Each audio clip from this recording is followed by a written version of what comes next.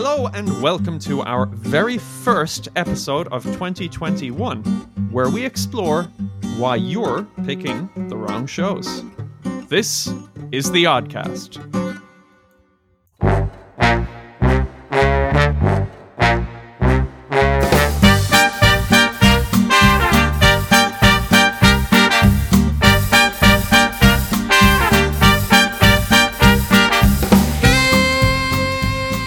Hello, and welcome to the first episode of the Oddcast for 2021. My name is Cian O'Dowd, and you are listening to the show where we talk all things musical theatre, news and opinion, both from Broadway and the West End, and from right here at home on the local musical theatre scene. I am, of course, again this year, joined by my co-hosts, the imaginative Daniel Ryan and Adam Trundle. We are just figments of your imagination. Yeah. Yes. Exactly. So I am glad, Dan, that you clarified that we do exist. That was important. He didn't say imagined. Yes, the podcast, I merely imagine you as a kind of a foil for me. This has all just been a one-man show. Quite the vocal artist. Here we are. It's funny, like after the Christmas break and then just the onslaught of back to work in January, I kind of have forgotten how to do this. What talk? Yeah, speak words in a coherent manner. Well, it's true because we are speaking to far fewer people, I suppose, than we ordinarily would. So social skills are on the decline. Mm-hmm. Most days it's just more like a bah. So actually using proper words is the real struggle now. What, just open throat noises? That's just me at my desk all day. Just waiting for, and then just like clocks off. It's like, okay, fair enough. We got through that. That wasn't so bad. That was such a productive day. One day at a time.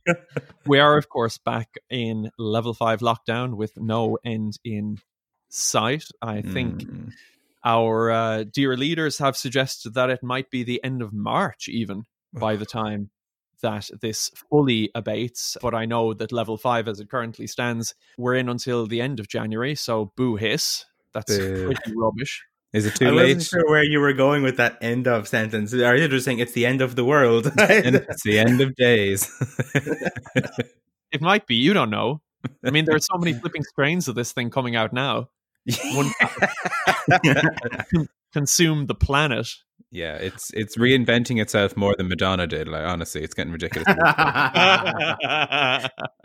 Yeah, it does kind of feel like we're in the finale of Little Shop of Horrors. Yeah, very much so. Just don't infect the Venus flytraps, and we get one of those. That's just the last thing we need. Mm-hmm. It really is. Mm-hmm. It's not the last thing we need, but it's pretty close. Yeah, it's not as dead last, but it's down there. It's on the shortlist of things that we don't need. Like, I have a Father Ted pull-down chart to explain, like, things we don't need. Speaking of things we don't need, War of the Worlds was on TV last night. The Steven Spielberg one from, I think, 2005. Yeah, it's quite a good flick, I think. Great movie. But I kind of stuck with it because the shows must go on had the Jeff Wayne War of the Worlds on it about 2 weeks ago, and I watched that. And I hadn't listened to that album in a long time, but it's so good. Yeah, it's fairly incredible. Really, really good. So well worth a listen if you can find it. I think like that was a stage adaptation which was done sometime in the mid-2000s. Russell Watson plays the part originally played by Phil Lynott on the album. But I remember I was watching War of the Worlds going, yeah, I wouldn't be out of place. Bit of light relief at this stage. They would kind of be on the vibe for the last... But it'd make for a change, wouldn't it? I think that's what we're all craving, is like a little bit of something different. Yeah. Yeah, just Martian tripods blasting us with heat rays. It's okay because the way the news cycle is going, they'd be they'd be old news by the time that the papers wouldn't even print it, because it'd be like, well, there's all this other new stuff after happening. Martians are paid for at best. Yeah, take a seat, take a number. Yeah. We'll get to you eventually. And it's been a wild 2021 so far. It is pretty much like the year has looked at its slightly older brother, 2020, and thought, you know what? Hold my beer. Yeah. you want great news content? Hold my beer. Mm-hmm. I presume you've seen the meme of Joaquin Phoenix's Joker showing Pennywise. Yes. Like 2020 showing 2021 the ropes. Yeah.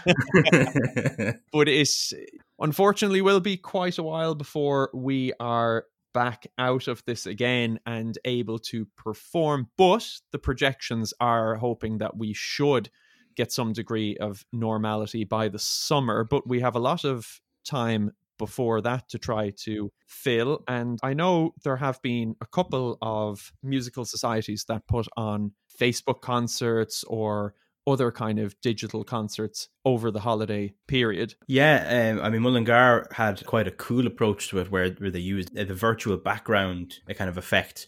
I'm not sure if they had a green screen or just a blank white wall and someone with a bit of a tech-savvy approach so that it appeared as though the performers were in a set or had a decent backdrop, which I think is not as difficult as it would seem to do, and is probably something that other groups should think about for any virtual concerts. Yeah, it gives a real like slick. It just looked so. It was one of those things. Like I think everyone's seen now people doing like, you know, songs from their front room for most of last year. Like, and it was just so cool. It's just like, oh, that looks. It's probably something so simple, like you say, but it was so effective. It just looked so good. It's great for consistency as well, because you can even have a virtual duet where you have two people with the same virtual background, and now they suddenly appear to be in the same room, which is definitely good. They weren't the only ones, of course, to do things kind of in the build up to Christmas. There were a lot of carol services. I think Carrigaline did a particularly big one. A Carrigaline Musical Society down in Cork. And then Sean Gilligan Performing Arts Academy also did Viva Lost Christmas, which I didn't get a chance myself to have a proper look at, but it certainly sounds very exciting. Well, he always puts on good stuff, doesn't he? It's nice to see people taking various innovations. I think we spoke in the last episode that there are a lot of opportunities when it comes to online to do things a little bit differently. And as you say, that virtual background is kind of a new standard that's set. We've all been doing kind of something similar over the past while of doing those videos from our bedroom and putting them up online. But when you take it and you give it that much more professional sheen of a decent virtual background, it does elevate it. There's no doubt about it. So I would expect other groups over, you know, perhaps the next 6-7 months in the year, while we still have some level of restrictions, are going to want to do something akin to that. So fair play to Mullingar District. That's definitely the thing. Yes, friend of the show, Chris Caroon, driving the standards up. Dang it, Chris. Of course, they weren't the only ones to do some kind of virtual presentation, because even on Broadway, that has happened. That's right. And I was privileged to watch something that you were a little ahead of the curve on, Adam, in bringing it to the attention of listeners, I think back in November, which is Ratatouille. Yes, this is the crowd-sourced musical and not crowd-funded. We should be clear, because that's happened before where people contribute money. This was crowd-sourced in that there are probably 20 to 30 different songwriters involved. For those who don't know, this is based on the 2007 Disney Pixar film Ratatouille, and started out with just a short clip on TikTok of somebody sticking music to lyrics that they dreamt up that read, "Remy the Ratatouille, the rat of all my dreams," which, as we've said before on this show, was somewhat incoherent. Makes no sense. Because Remy isn't a ratatouille, he's a rat. Who makes Ratatouille. There's a difference. I mean, we can't argue with the rat of all my dreams, though we should just be concerned, I think. yeah. That makes sense. They tried and tested many rats, and it was like, no, this is the rat of my dreams. The previous, all previous ones, no, there was just something not right about them. But then this one rat came along. But what happened, obviously, was lots of people created numbers for the musical, some of them better than others, and eventually, a certain number of them were pulled together in what was called the final version of Ratatouille the musical. And this was presented by Broadway actors online in a visual presentation in aid of the Actors Fund. And it starred some people that you'll have heard of. Titus Burgess is probably the most famous one there, but Adam Lambert plays, and Titus Burgess plays Remy. Adam Lambert played his brother Emile, Wayne Brady, his father Django, and quite a number of famous Broadway actors are in it. I did watch it. It was variable, to say the least. There's some really good songs in there. Like, in particular, Rat's Way of Life, sung by Emile, played by Adam Lambert. It's just a really, really good tune. And there are a couple of really good songs in it. But definitely the quality is up and down. There are quite a few there. You'd be clicking the skip button on to get past. But that wasn't the biggest thing that disappointed me about it. It sort of looked very hashed together. And that's a little bit disappointing because there was an awful lot of energy behind this and an awful lot of momentum behind this. And I think people were excited to see it come to this kind of production having been put together on TikTok. But I think it would need an awful lot of work. There's some great material there. There really is. But you would need to take somebody like an Alan Menken and get him to work with all of the people whose songs are there to try to create a bit of coherency to the whole thing, because it's very much, it does feel like something that was put together by 10 different people. Not really. We have very contrasting styles in terms of lyrics, very contrasting styles in terms of music, and not all of it really fits. Now, I'm probably being overly critical of something that's just a bit of a laugh. Yeah, I don't think anyone was hoping to win a Pulitzer for Ratatouille, the musical live stream. Look, the fact that the idea made it that far is incredibly cool. And it does put down a little bit of a marker to say, are we going to see more of this in the future? Are we going to see more crowdsourced stuff in the future? Because we have the technology that enables us to do it.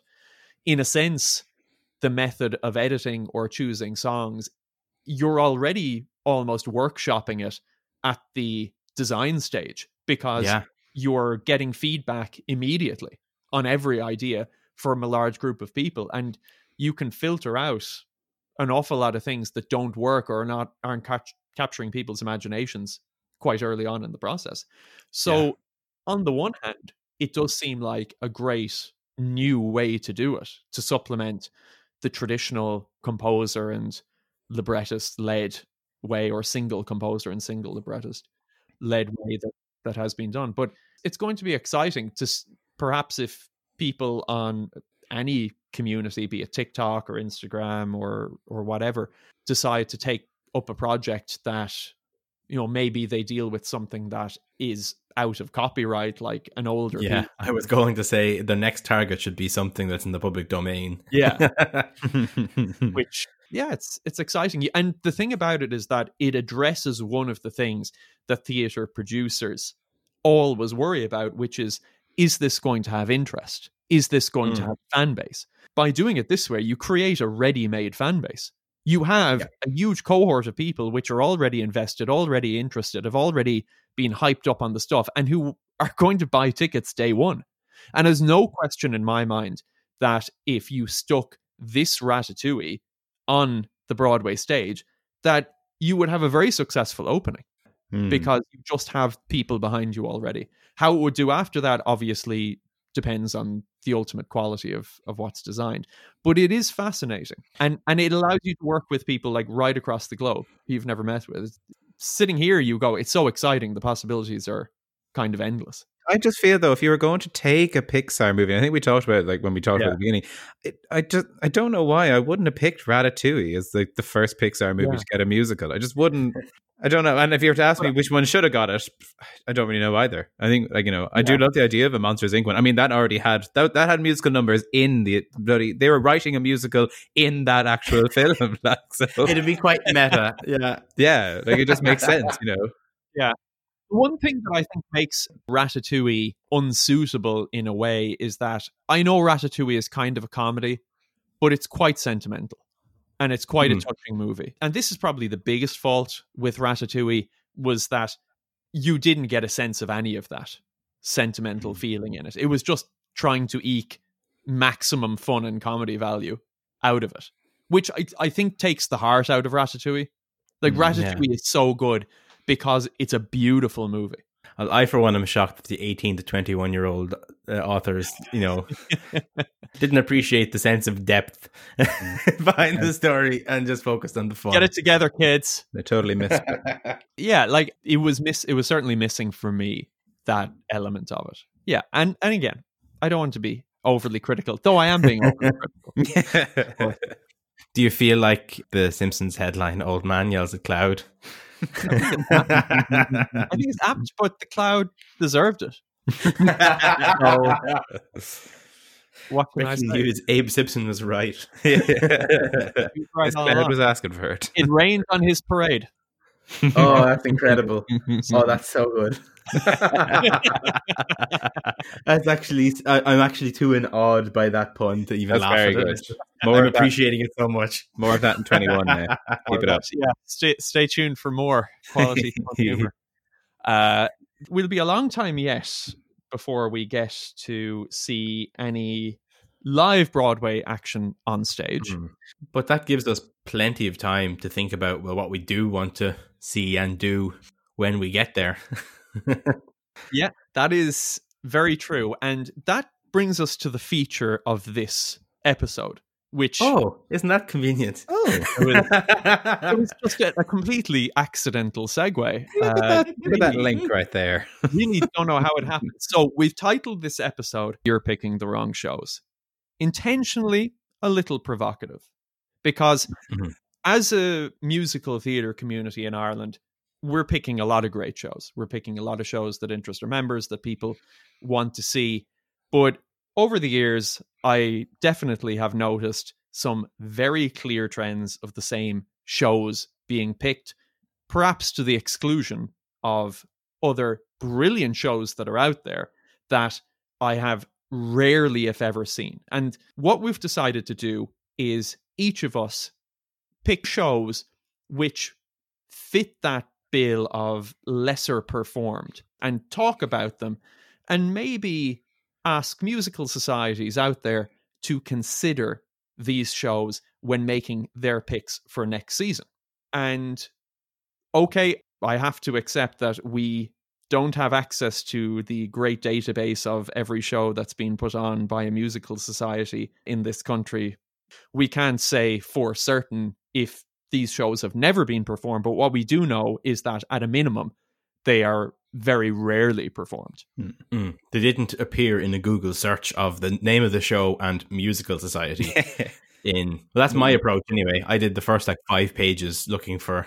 I don't have a program from any musical society for these shows, and I do love collecting a good program. I love that's a very good point. Yeah. Well, as Will Ferrell says, you could hide a dead body on the second page of Google search. Yeah. And that's the depths I went to try and investigate whether... You went as far as 5. 5 so that pages, implies PhD level research. I'd say you saw some stuff. So I might start off with you, Adam, and I might take your very first pick. And yeah. What have you suggested for the musical societies of Ireland as a great alternative to some of the shows that they're currently doing? Yeah, so I mean, I had a more challenging time with this than I think either of you, in that the depth of my knowledge of musicals is a lot. Sure, it's much more. It's pathetic. Let's just say I'm still in You've no place the in shallow the end of the pool. Yeah. The armbands are off, but I'm still in the shallow end. I haven't. But but should they be off though? Like it's you're still where you can put your feet on the bottom. Yeah, exactly. So the armbands are safe to be off, but don't take your eye off me for too long. But the one thing that we have kind of cemented in the past, other than my paltry knowledge, is my keen support of Sondheim, and of ABBA. But I mean, unless Mamma Mia becomes available, and I don't think that's going to be an underappreciated show. When Mamma Mia becomes available, there won't be any shortage of societies vying for that. Absolutely not. I don't think so. So I decided to hone in on Sondheim. So, I mean, obviously, Sweeney Todd is one of the most popular shows that are done, or at least it's done fairly regularly, in that, it's done enough to be highly represented at Ames every year. which we covered in depth in our Ames Awards specials. But I decided to look for shows that maybe by Sondheim haven't been performed as much, if ever. So the first one is A Funny Thing Happened on the Way to the Forum, which is quite the mouthful of a title. So I'm going to call it Forum for the rest of the podcast because it's just too long to keep saying. We're going to start getting charged by Spotify per syllable. So that was the first musical that Stephen Sondheim ever wrote the music and lyrics for. Up to that point, he had only done one or the other. I think mostly lyrics as well. So this was his first. Because he had famously written the lyrics to West Side Story, for example. And Gypsy as well. Jules Stein musical, Yeah. This was his first cut at both in the early 60s. And it's like out of character for Sondheim. It's like, it's not, if you were to listen to it, you probably wouldn't know it was a Sondheim score. It's much more in the classical Broadway style. But like there's clues throughout the lyrics that it's Sondheim. There are some quite clever turns of phrase. Like in the opening song is Comedy Tonight, which is probably the most famous song in the show. And there's a great line about how there's nothing to do with fate and weighty matters will have to wait, which is just, it's incredible. It's like pure Sondheim wordplay at its finest. As I said, it's a really funny comedy. Like the film version of it has Zero Mostel, who people will know from Fiddler on the Roof, in the lead role, and also has Buster Keaton in his final film performance. Wow. He plays Erroneous, and he is hilarious in it. And Michael Crawford turns up as well, an old movie musical veteran at this point, but this is before Hello Dolly, so it might be one of his first big roles in a movie musical. And like that lead role of Pseudolus, which is played by Zero Mostel, every actor who has played that part or has originated that part on Broadway has won the Best Lead Actor Tony Award. Wow. So in 1963, Zero Mostel won it. Phil Silvers won it in the 1970s revival, and then Nathan Lane picked it up in the 1990s revival. And also Jason Alexander, who people will know as George from Seinfeld. I was going to say Friends, which threw me off. Like, that's not it either. One of those sitcoms. He played it in a review. It was called Jerome Robbins Broadway, I think. It was just a review of mix of shows that he was involved in directing or producing or as the choreographer. And there was one scene which had a Pseudolus in it, and Jason Alexander played the part. And he too picked up the Tony for Best Lead Actor. No way. So I would expect that if you are to choose this and you have a particularly strong lead actor, say someone who's already played Tevye and is looking for something else, this is the part for them. Heaps of chorus, because obviously it's set during ancient Roman times, and you've plenty of room for chorus. There's loads of parts, and it's just a barrel of laughs with some catchy songs. So I think it'd be a great option for most musical societies to have a cut at. It is definitely one where you do see the comedic element of Stephen Sondheim's lyrics really come out. There's some absolutely cracking tunes in it. And it's Sondheim without that, because a lot of people, when they think about Sondheim, it's the patter rhythms that throw people off, or the, hugely discordant harmonies. And like, that's just not there in this show. So it's like an easing you into Sondheim. It's much more straightforward, but without really diminishing the quality that much. Now, it is rare for Sondheim in that it's a musical of his that he wasn't nominated for Best Score. Yeah. For. But again, it's not as unique or imaginative, to use our adjective from the start.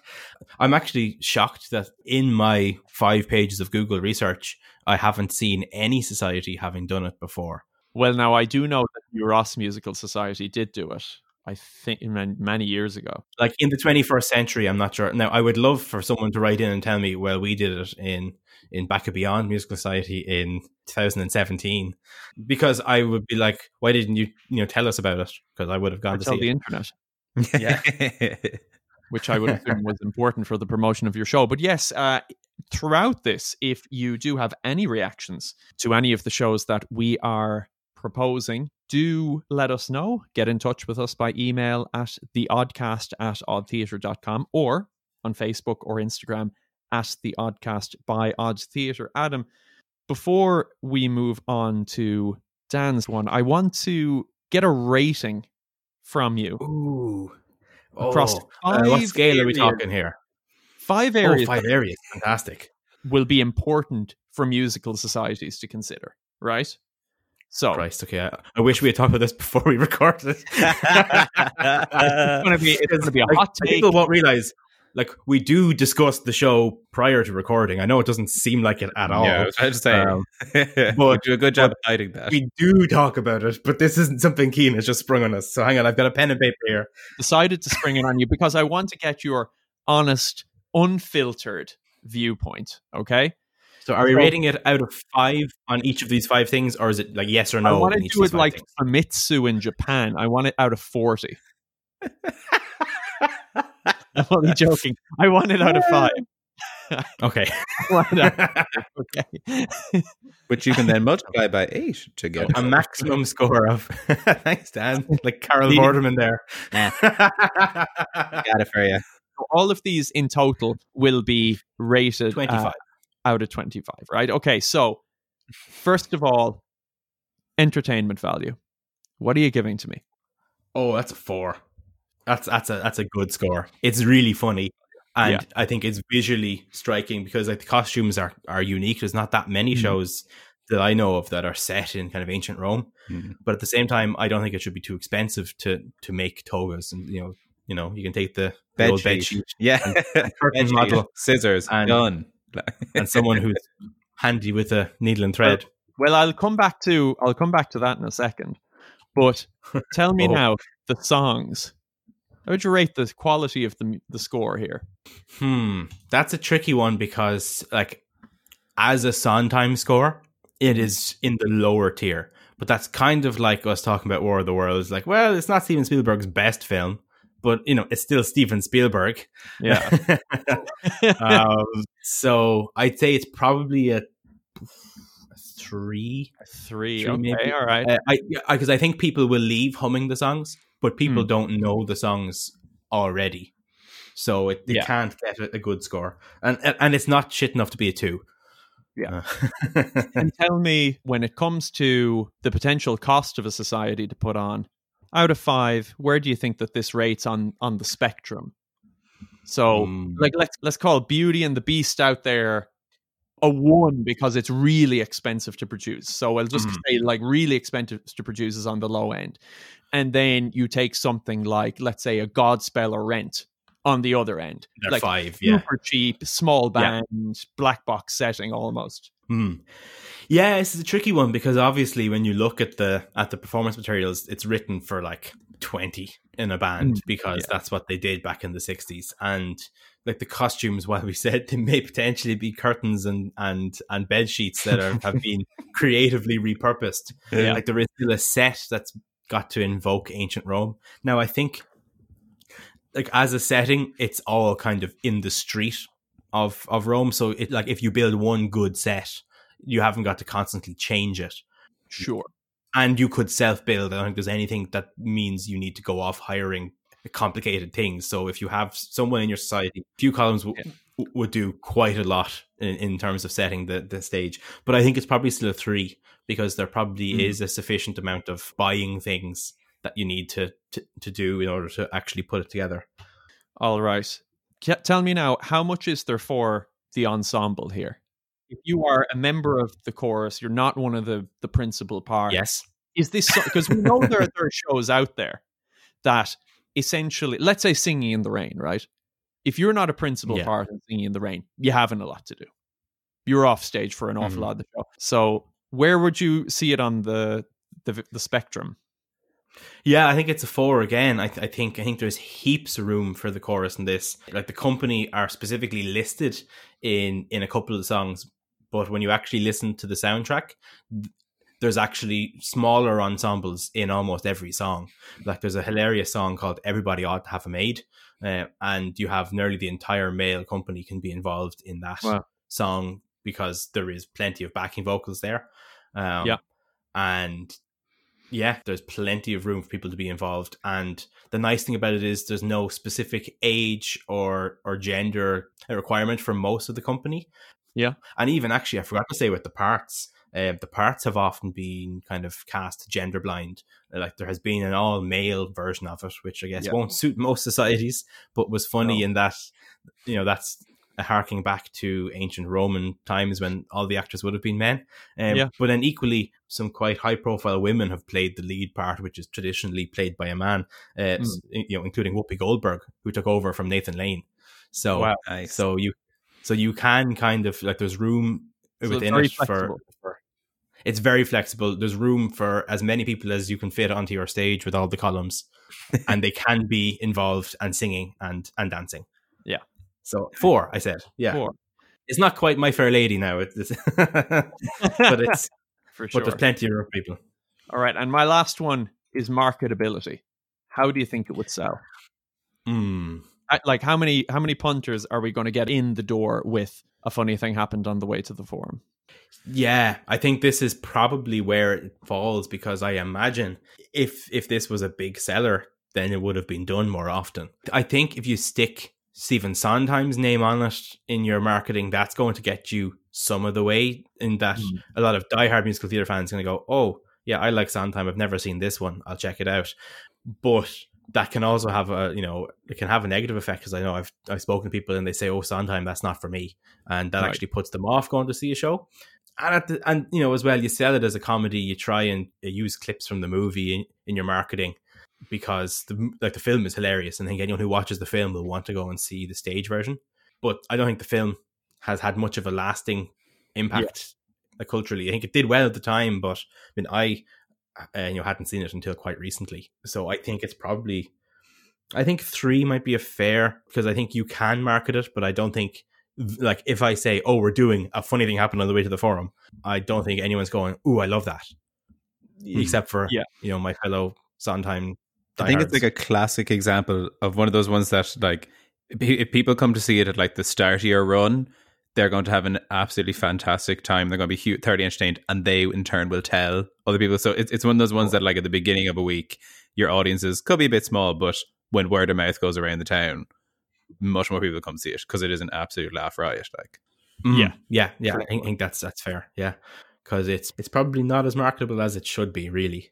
Like, even though it's been revived a bunch of times, even as recently as 2004, it was revived in.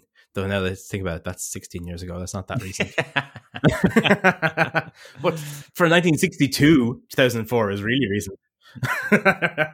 Well, in theatre terms, it's sort of recent. It's sort of recent. So totting them up here, that gets you to, I think, 17 out of 25. That's what I got too. That's a healthy enough score, I think. I think that's like 17 out of 25 is a very good score. So pretty reasonably rated across all of the, I think, let's say the very important categories that we could assess a show by. But I might just pivot to you, Dan, and see what you are suggesting societies take a look at. So it's called City of Angels. So this, I think it was 1989 was when it premiered on Broadway. And basically the idea behind it is basically kind of a bit of an homage to the kind of like film noir. So kind of like real classic Hollywood.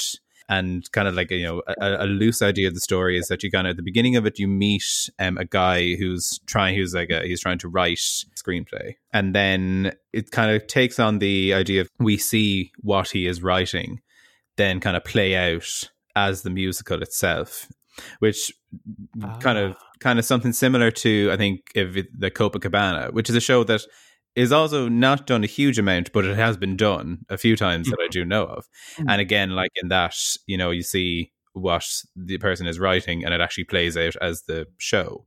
So that's the idea behind City of Angels as well. There's kind of a bit more kind of jumping back and forth between the movie air quotes that he's writing and his real life, that you do see kind of a bit more rather than just purely the movie bit of it. But it's actually phenomenally successful. So when it premiered on Broadway in 1989, and it won, I think it was nominated for 11 Tony Awards, and it won Best Musical and a few others as well. And then it opened on the West End a couple of years later, and it also won Best Musical on the West End. And then there was a revival on the West End only about 5 or 6 years ago, I'm going to say about 2014, sometime around then. And that won Best Revival of a Musical. So it's actually never not won Best Musical, be it both original or a revival. It's never not won it. So that's some pretty, that's some pretty big honor. Those are some bona fide credentials, yeah. Yeah, that's some serious stuff. What I like about it, I think for me, it really strikes the balance in terms of, first of all, it's a fantastic kind of, if you listen to the soundtrack, it really does kind of evoke that real kind of old Hollywood, kind of glamour of the kind of 1940s, it really does, more so than I think a lot of other shows that should do better in that respect. And it really kind of gives off that vibe, lovely kind of big kind of brassy score to it. And it sounds so cool to listen to. Like, the music is brilliant. And it's a really kind of, it's an interesting idea, obviously, with the kind of seeing what he's writing play out as the musical itself. And it's a little bit different, but it's a very, I suppose, highly rated musical. It's obviously very successful. And it has a a very interesting story. It's a bit of a kind of a, like I say, kind of bit of a thriller kind of side to it. There's kind of dark elements to it. There's a bit of humor in it as well. It's got a little bit of everything. It sounds like a really good alternative to Chicago for people. Exactly. Kind of yeah. It does have that kind of feel. It has a cracking Act 1 closer. Oh yeah, I know you're a fan of that. Yeah. So, like, You're Nothing Without Me, between like the two big male characters in the show. It's a brilliant song. It's one of my favorite musical theater songs.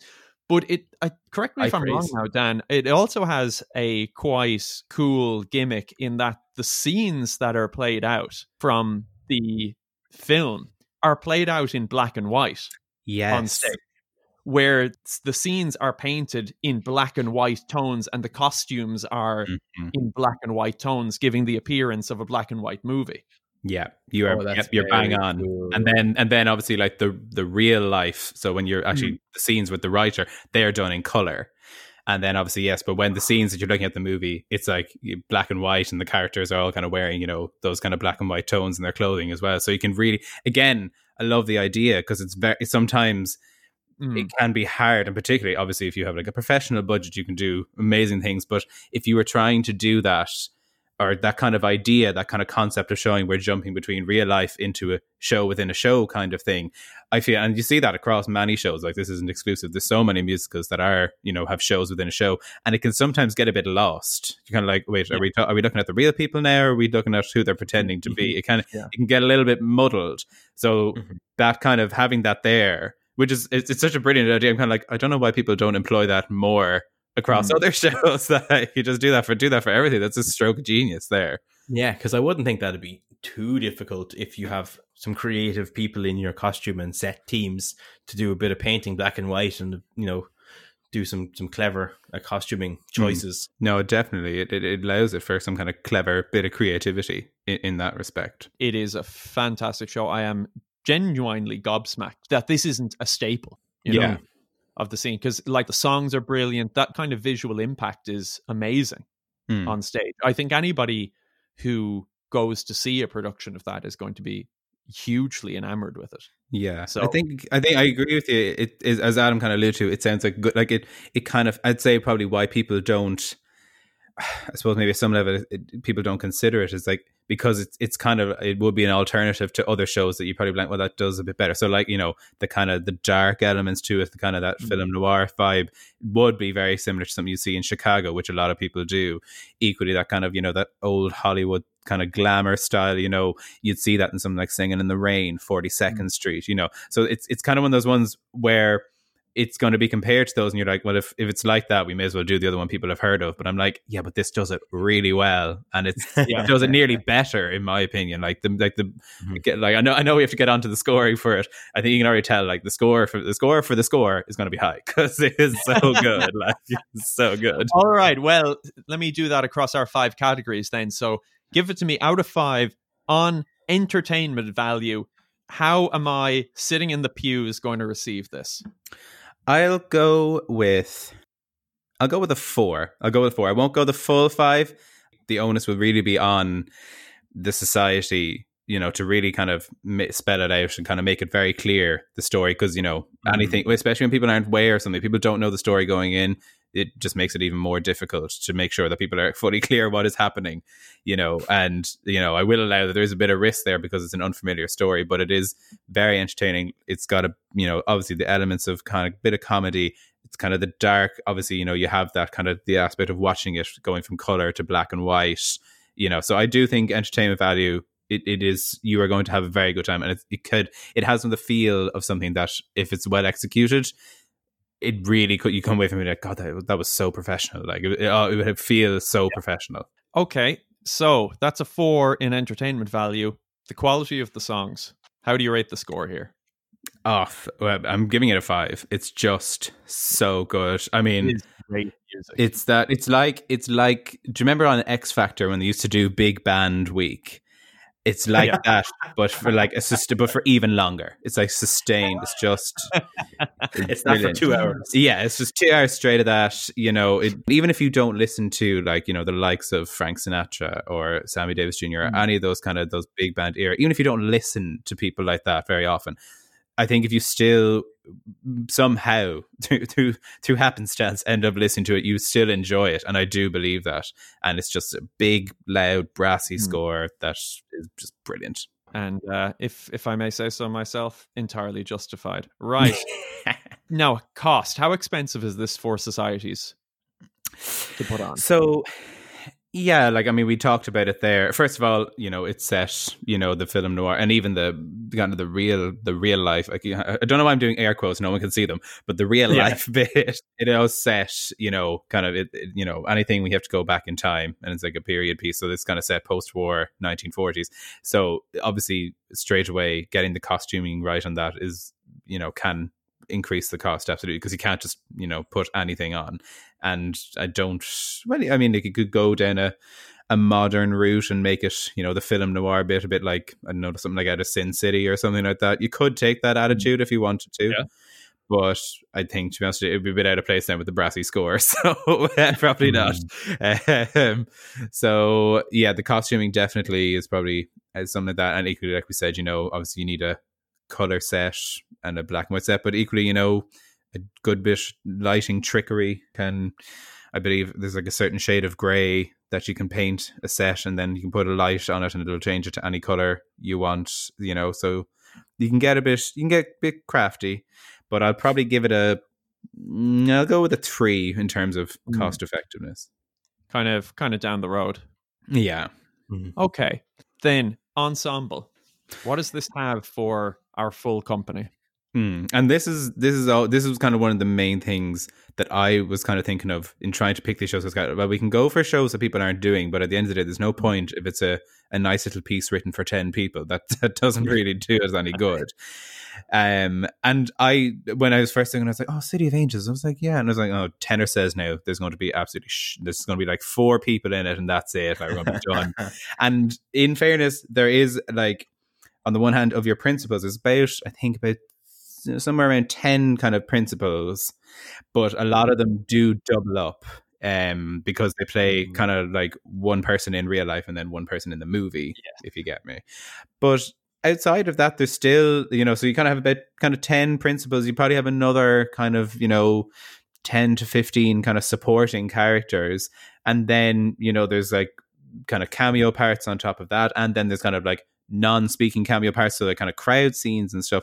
So it actually kind of swells, like, if you were to go down through it, it kind of does swell out to maybe about easily well over like 30 to 40 people if you had like those kind of numbers, and a lot of societies do. And like, that's kind of a big, I suppose, kind of concern, really, like, because you want to kind of, not everybody wants to be out front, but everybody would like to have something, and this definitely kind of plays well for that. So in terms of like kind of casting, I would probably go with like a 4. Most well, like I like with most things, if you're usually a society of like 60 to 70, you might struggle a bit to make everyone either fit on stage all the time if you have to throw them in, or equally to spread everything out thinly. But a standard musical kind of 40 to 50 people would have no problem.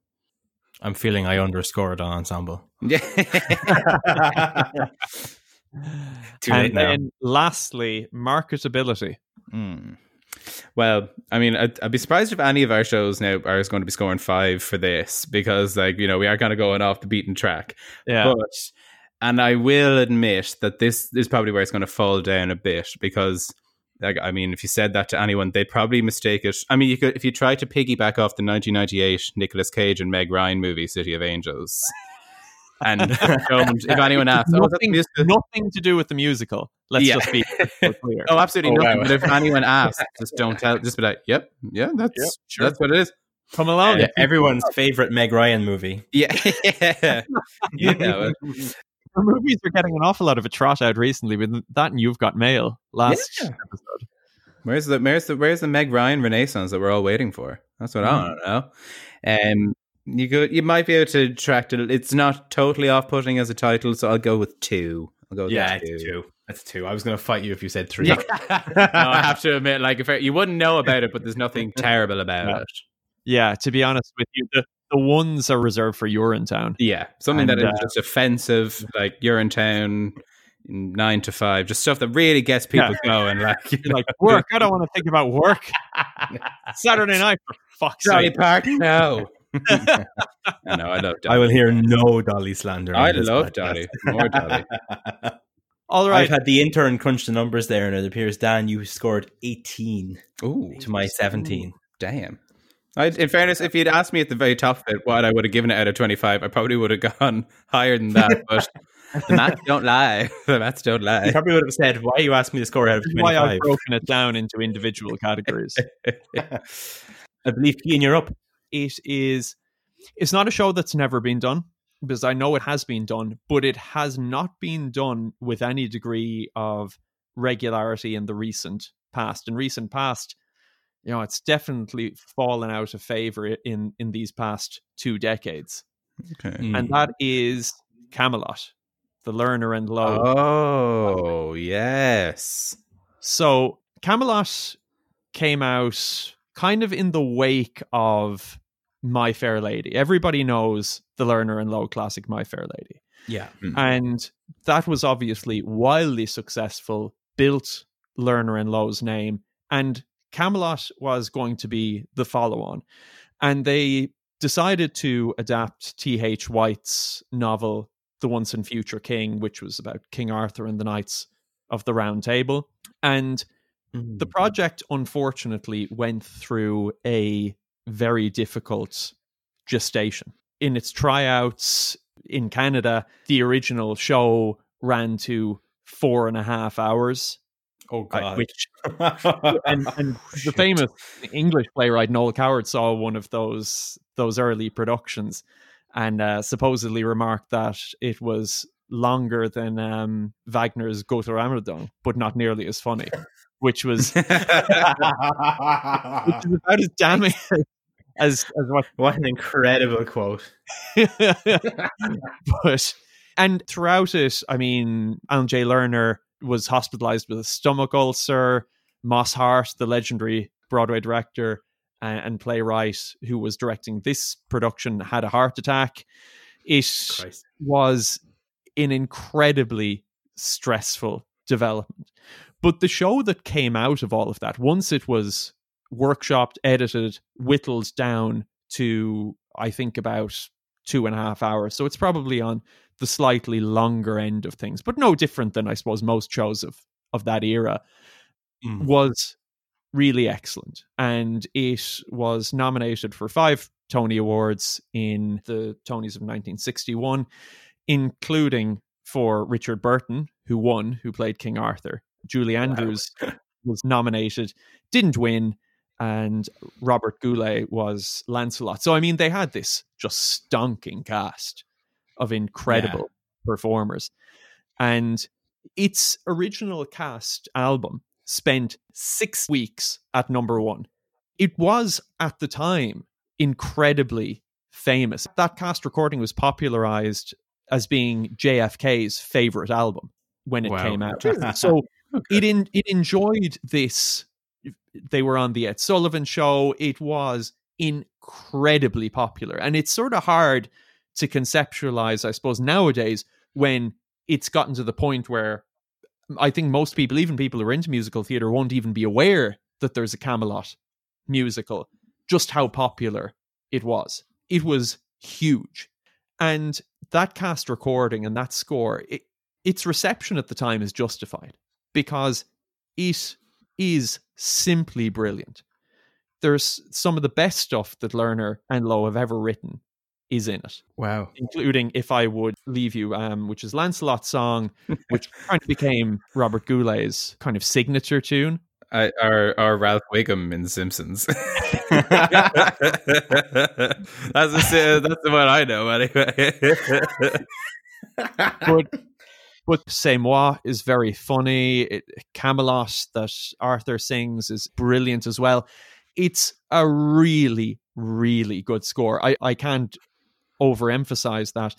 There was a not terribly well-received film version of it in 1967, directed by Joshua Logan, in which Richard Harris actually played King Arthur, replacing Richard Burton from Broadway. And Vanessa Redgrave replaced Julie Andrews. And that was just a little bit turgid, I suppose. It's not a show that I think suits the film medium all that well, just because of its epic theatrical nature. It's almost Shakespearean in ways, because it's an adaptation of this classic mythological tale. It doesn't feel the need to, I suppose, comedically wrap everything up into a nice little bow at the very end of it. You're left with some open wounds, both literally and emotionally, at the end of the show. And it's really, and like one of my pet peeves about newer shows is just the book is often, very, very superficial, just pablum. Like, but this isn't. It's really, really good quality stuff. And I think it's something that societies do need to look at again. There are some great iconic characters: Guinevere, Arthur, Lancelot, Merlin, Morgan Le Fay, the Lady of the Lake. They're all in it. And I mean, why would you not want to get on stage and play Guinevere? Why would you not want to get on stage and play a Knight of the Round Table? It's just a fantastic opportunity. And selling it to me. Because of those types of big scenes, they demand a huge company. They demand lots of knights and lots of townsfolk, and it presents a great opportunity for, I think, everybody in society to really get their teeth into what is a classic and sadly overlooked show. Yeah, completely overlooked. I've never heard a song from it. Is it as funny as Spamalot, though? That's the real question. Definitely not as funny as Spamalot. Darn it. Well, let's score this bad boy then. Yeah. So, what are the headings? I've already forgotten. Entertainment value. There we go. Entertainment value. Okay. I would find this show really, really entertaining. I think it is an actor's show. It's a show where if you want to go out and think about, how am I going to deliver this soliloquy? It's brilliant. And if you like that kind of theatre, if you like theatre that is less comedic and probably more emotionally dense, you're going to enjoy this. But I am really aware that that's not everybody's cup of tea. Yeah. But the songs are brilliant. The spectacle of it is immense. So that's what I was going to say. It's probably quite a visually engaging, visually sumptuous musical. So on entertainment value, I'm going to knock a point off of it for its script being a bit dense, and I'm going to land it down at a 4. Okay. Yeah, I think you're going to have some grannies falling asleep in long soliloquies. God damn it, Granny. Yeah, but not if Richard Burton's delivering them.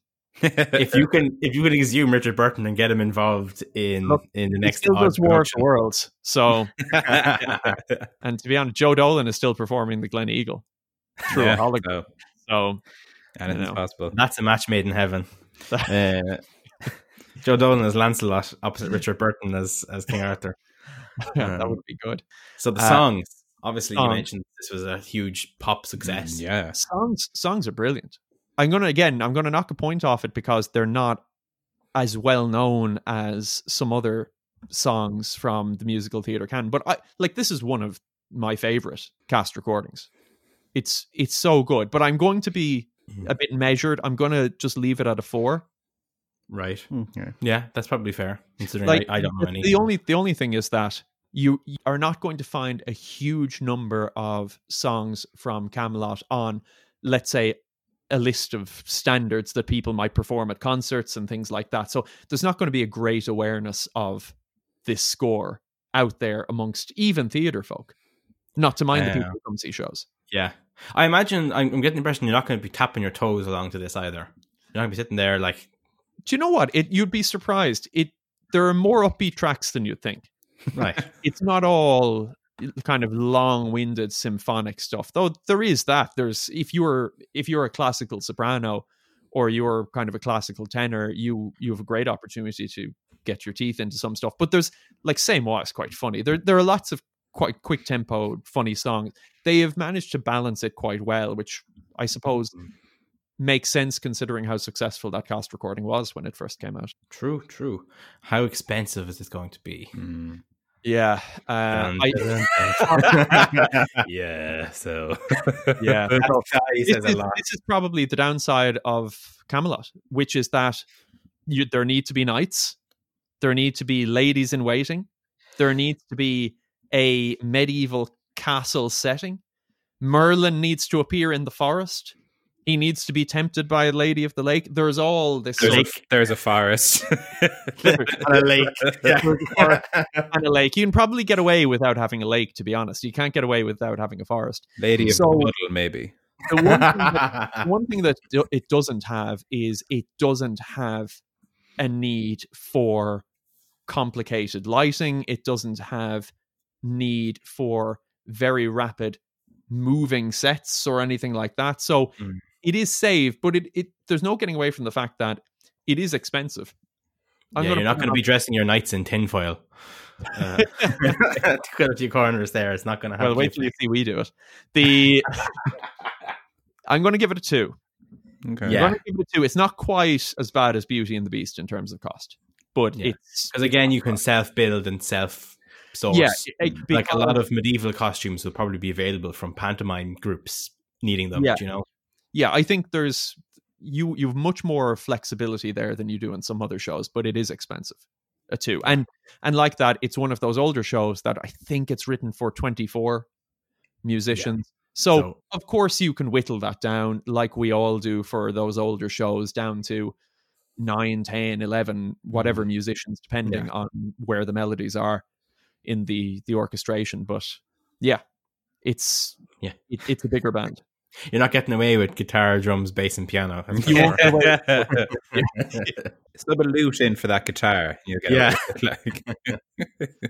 So you think you've mentioned this already, but how involved are your full company and ensemble going to be? I'm going to give this pretty high. We've both said 4. Me and Dan have said 4. So yeah, I'm. To me, I think it's got a lot of shades of Forum actually, in terms of how involved your ensemble is going to be. So I couldn't really deviate from that as well. I think 4, it's got a lot of space for your course. It is like 14 named parts, I think. So that's pretty good. It's nice when you're in the program as somebody rather than peasant number 3. Yeah, definitely. You know, I suppose that leads me lastly to marketability. Marketability. Yeah, the thing about the marketability is that the show itself isn't probably terribly famous as a show. The film isn't massively famous. No, but people know what Camelot is. But that's the thing. Camelot has a massive brand name. People will see Camelot and they'll go, oh, I know what that's about. I might not know the songs, but I know what the story is, and it's going to be a bit of fun. I know I'm going to get a bit of action. It's going to be dramatic. So while the music isn't massively known, I'm teetering between a 3 and a 4 here, but I'm going to give it a 4. I think Camelot has a lot of value in its name. I think people will be interested in coming to see that. And you're going to get people in the door who I think that sounds. who might not come to a wedding singer. Yeah, I think so. I think you'll get a kind of a mix of between kind of people like obviously people who are into kind of musicals and that musical theatre circuit who haven't seen that, like that hasn't been done in so long, but people know about it. And then obviously the kind of a kind of person maybe who isn't into musicals, like a general public, but the idea, like you said, that Camelot is like the idea. Fine, I don't know exactly what Camelot the musical is about, but I know what I know what I'm getting. I know what the story is. And I think I'm a big fan of King Arthur. Yeah, those two kind of coming together definitely make it good in that respect. Yeah, and the interns come back and it's another 18. Another 18. Wow. 18. The cost kind of like it's fours all around bar cost, but the cost kind of killed you.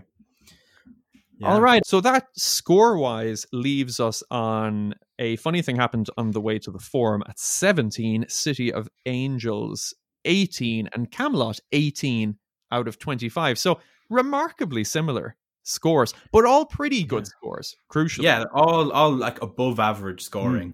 I mean, and I for one, I'm delighted to be second out of 3. And it's also it's a good mix though. There's like they're 3 different shows from each other. They're not all the same as well. So it's great to see. Yeah. The less said about where the other 2 people are, the better.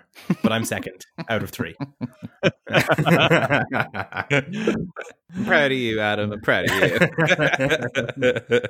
But it's tight. I think we should come back and have a second go at it and see if I can't claw my way back up the table out of the relegation zone. So I think that's probably a good idea. And what would be even better is if you wrote in and let us know the forgotten musicals that you like, that you think deserve to be played more and produced more by societies.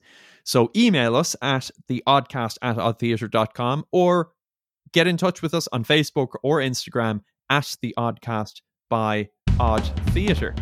All right, I think that brings us to the end of today's episode.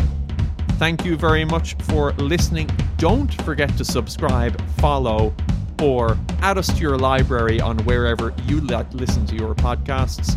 We will be back in 2 weeks' time for yet another wonderful episode of The Oddcast. But until then, stay safe. Talk to you soon.